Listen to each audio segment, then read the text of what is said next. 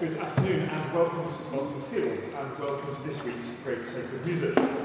Today we're exploring Handel's much-loved oratorio of the Messiah, how it came to be written and how it tells the story of Christ's birth, death and resurrection in a way that so inspired audiences and performers for centuries. Handel was born in the German town of Halle in 1685. He initially studied law, but attained his greatest heights of professional success whilst living and working as a musician here in London. He became a British subject in 1726, the same year that this building, St Martin's Fields, was completed. His citizenship was more than just legal status. He composed in close collaboration with many London churches, including the Chapel Royal, and wrote on commission for British aristocracy and royalty. So his compositions have a significant place in British musical identity. When Handel died in 1759, having lived in England for nearly 50 years, he was a respected and rich man. His funeral was given full state honours, and he was buried in Westminster Abbey just down the road. Back in the 1730s, though, much of Handel's success rested on his mastery of Italian opera, but public interest in this genre had been declining. The British public were craving something new, contrasting to the pretensions of Italian opera. Inspired by the popular success of John Gay's English-language The Beggar's Opera in 1728, Handel too began to explore the English language in an oratorio format and had early success with Soul in 1735, setting the text of the librettist Charles Jennens. In July 1741, Jennens was keen to collaborate again and wrote, "Handel says he will do nothing next winter, but I hope I shall persuade him to set another scripture collection I have made for him, and perform it for his own benefit in Passion Week. I hope he will lay out his own genius and skill upon it, that the composition may excel all his former compositions, as the subject excels every other subject. The subject is Messiah." Handel wrote the Messiah in a matter of weeks in September 1741. It premiered to a large and appreciative audience in Dublin on April 13, 1742. As part of a major Handel concert series. By this time, Handel was thoroughly convinced by the dramatic and edifying power of the oratorio form to convey God's words to large audiences. When a friend approached him after the premiere to congratulate him on such a beautiful piece of entertainment, Handel was indignant. "Entertainment," he reportedly exclaimed. "That was not written for entertainment, it was written for education." So it's our tradition at Great Sacred Music to join together in singing a hymn, and today we start with "Rejoice, the Lord is King" by Charles Wesley. Wesley was a contemporary of Handel's, and the tune "Doxa" was composed by Handel specifically for this text. So we stay seated as St Martin's Voices lead us in singing "Rejoice, the Lord is King," and you'll find the words on the inside of your sheet.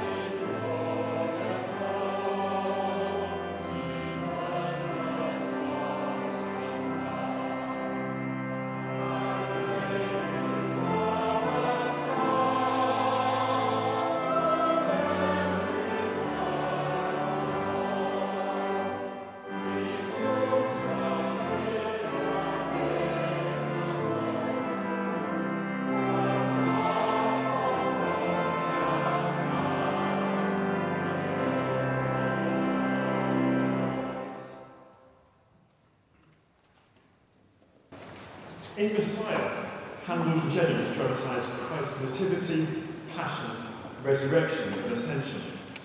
Messiah is a Hebrew word meaning the anointing of God, and it's significant that this is the name chosen for the oratorio. Most oratorios are named for prominent heroes: Saul, Solomon, Esther, Joshua. But today we're not listening to the oratorio Jesus. In fact, Jesus is only named once in the whole libretto as Lord Jesus Christ, and there are no other New Testament personal names mentioned at all. This raises the subject matter beyond the nitty-gritty of human affairs to the universal and eternal.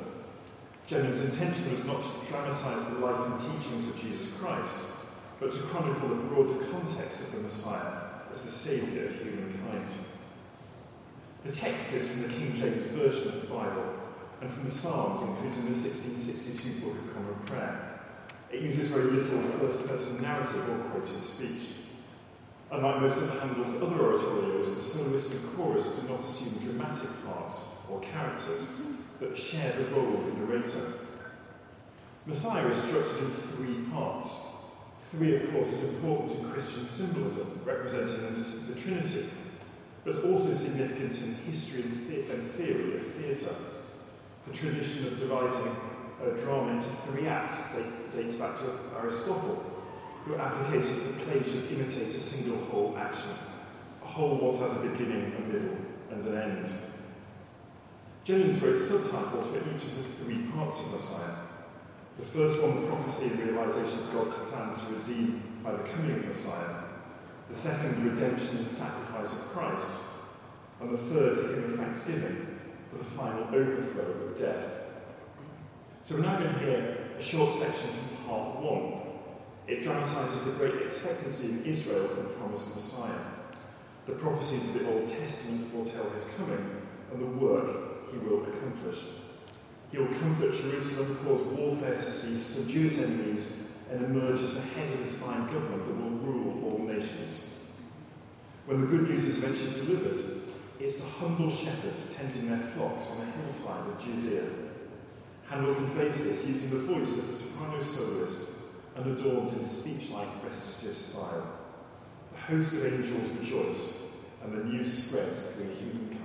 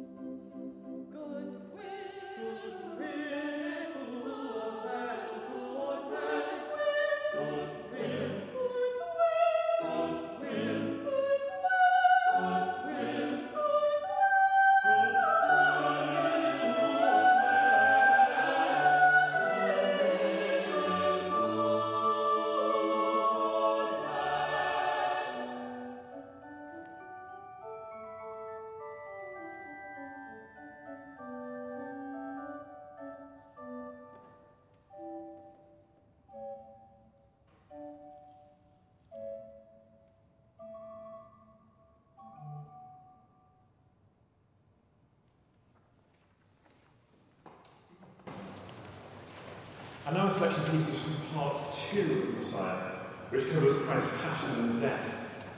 After Jesus' birth, meek and lowly as the Lamb of God, he experienced all of humanity's vulnerability. He was rejected by the very people he came to save, despised, mocked, and physically punished. But again, Jennings' libretto does not focus on the narrative details of the Passion, but on the theological context. Unlike Bach's St. John and St. Matthew Passions, which are based on all the evocative detail of the Gospels, providing about the events culminating in Jesus' crucifixion, what Messiah does is skip straight to the consequences. In fact, the very words describing the death of Christ in Messiah are not taken from the Gospels, but paraphrased from the prophecies of Isaiah. He was cut off out of the land of the living. For the transgressions of thy people was he stricken.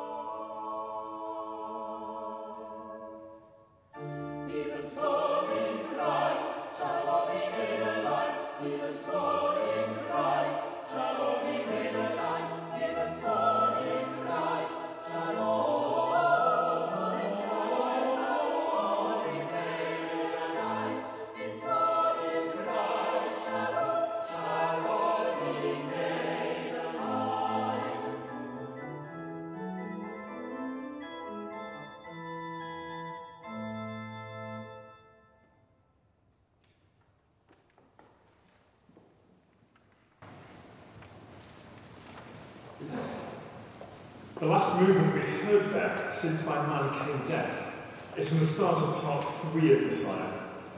Here the theme is the promise of redemption and foretelling the final day of judgment and general resurrection. The final lines of Genon's libretto are taken from Revelation and summarise the glorious joy of the Messiah. Worthy is the Lamb that was slain to receive power and riches and wisdom and strength and honour and glory and blessing. Blessing and honour and glory and power be unto him that sitteth upon the throne and unto the Lamb for ever and ever. In our second hymn today, we sing Christ's Resurrection to a tune taken from another of Handel's oratorios, Judas Maccabeus. The original lyrics were "See the conquering hero comes," referring to Maccabeus' triumph in forming an alliance with Rome to defend the Jewish religion and Judea from persecution in 160 BC. The composer Beethoven was very taken with this melody and composed 12 variations on it for piano and cello in 1796. Again, let's remain seated as the voices stand and lead, "Thine be the glory."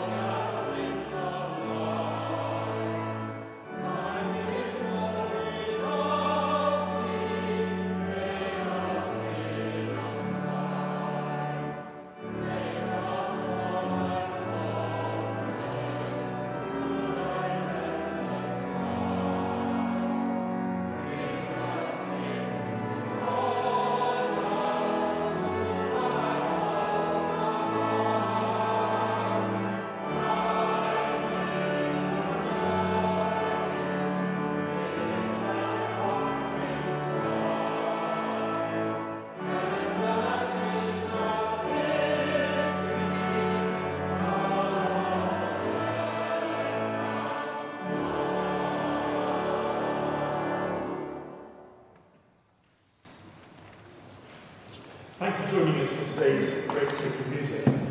You'll find details of future Great Sacred Musics on the back of your sheet every Thursday at 1 o'clock and streamed a day later every Friday at 1 o'clock on St Martin's digital and St Martin's Facebook page. As you leave today, there will be the opportunity to contribute to a retirement collection either in cash at the back, or you'll also find on the sheet other ways of giving St Martin's through QR codes and text message giving. It really helps us. Your donations really help us as we rebuild the music programme after the pandemic. But first, and to finish today's Great Sacred Music, let's hear the most famous chorus of all from Messiah, the Hallelujah Chorus. This has become such a well-known musical hit that it seems embedded in popular consciousness and appears in adverts and films at all sorts of moments of joy and celebration. Indeed, while researching this, I also discovered there's a website, www.hallelujahchorus.com. Do take a look this afternoon. It's a domain dedicated simply to the lyrics and the music of this much-loved chorus. In many parts of the world, it's traditional for the audience to stand during the Hallelujah chorus. Legend has it that King George II was so moved by the music that he stood up to his feet when he heard it and required all his subjects to follow suit. There's some doubt of the accuracy of this legend, but it's a good story and actually somewhat ironic.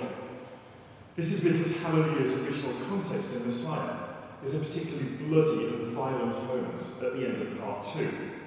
The tenor soloist sings of God's domination over earthly kings and tyrants. He will break them with a rod of iron and dash them in pieces like a potter's vessel, at which the chorus breaks out in triumphant joy. King George II may not have recognised the forceful undertones of the phrase, King of Kings and Lord of Lords, but we can all fall under the rousing spell of this much-loved tune. Thanks for joining us.